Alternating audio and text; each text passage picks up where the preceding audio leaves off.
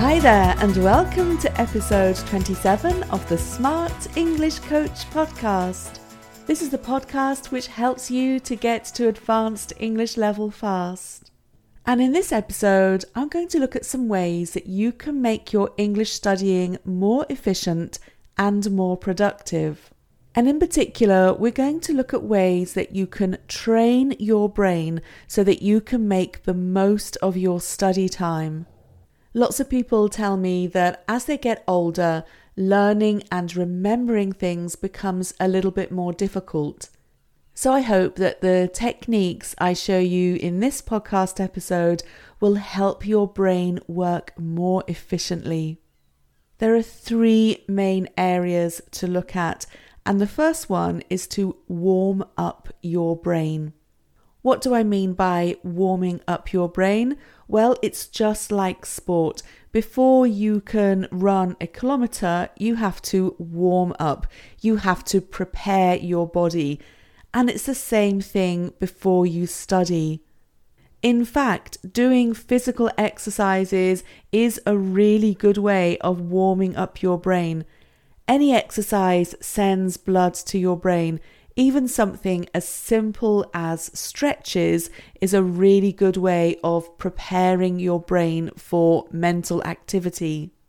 Another thing that you can do to prepare your brain for learning something new is to review something old. You can review something that you learnt in a previous session, such as vocabulary, or you can even test yourself on what you learnt. There are lots of online grammar quizzes, for example. What's important is that reviewing older information will help your brain to get ready for learning new information. Then the second thing that you can do is to develop your brain power. By this I mean you can do things which will strengthen your brain. One way to do this is to try new or different activities which will challenge your brain. The science behind this is quite simple. We often do things in the same way. So when you change the way you do things, you're using different parts of your brain. Maybe you've heard the example about brushing your teeth with your left hand if you're right-handed. Doing this helps you to improve your physical coordination. But when you apply it to learning English, there are different activities you can do which will use different muscles. So some examples for learning English: rather than trying to learn a grammar point, try to teach it to someone. If you always study in the evening, what about studying in the morning? If you prefer to study 10 minutes here, 10 minutes there, what about trying to study for 30 minutes in one go? If you always try to learn vocabulary through reading, what about trying to learn it through listening, for example? Another idea that you can use is to involve more than one sense. So a suggestion for you is to use your sense of hearing at the same time as using your sense of sight. For example, learn the lyrics to songs and then sing them. And the other thing that you can try is different vocabulary memorization techniques. Have you tried the spaced repetition system? Have you tried mnemonics? And what about the golden list technique? By the way, if you're interested in vocabulary memorization strategies, make sure you check out my Advanced English Vocabulary course. I'll leave you the link for that at the end of this episode. And then the third thing that you can do to train your brain is to make good habits.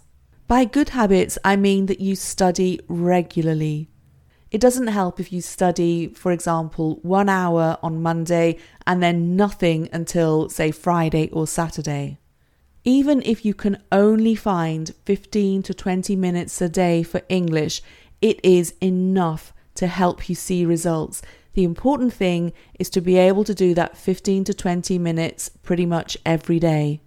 And then make sure that you vary what you do. You need to really aim for a balance of activities. So for this reason, you can study something different every day. You could do some vocabulary on Monday, you could do some speaking on Tuesday, and so on. Variety helps to keep you motivated, and it also means you cover all the main areas of English.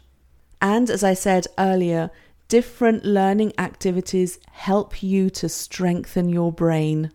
So I'm curious, what do you do to help to train your brain before an English study session? Feel free to let me know. So the link again to the Advanced English Vocabulary course is smartenglishcoach.com/vocabulary. And when you go to that page, you also get a special discount on the course.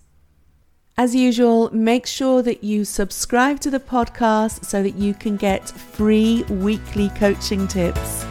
And the link to subscribe is smartenglishcoach.com. Speak soon.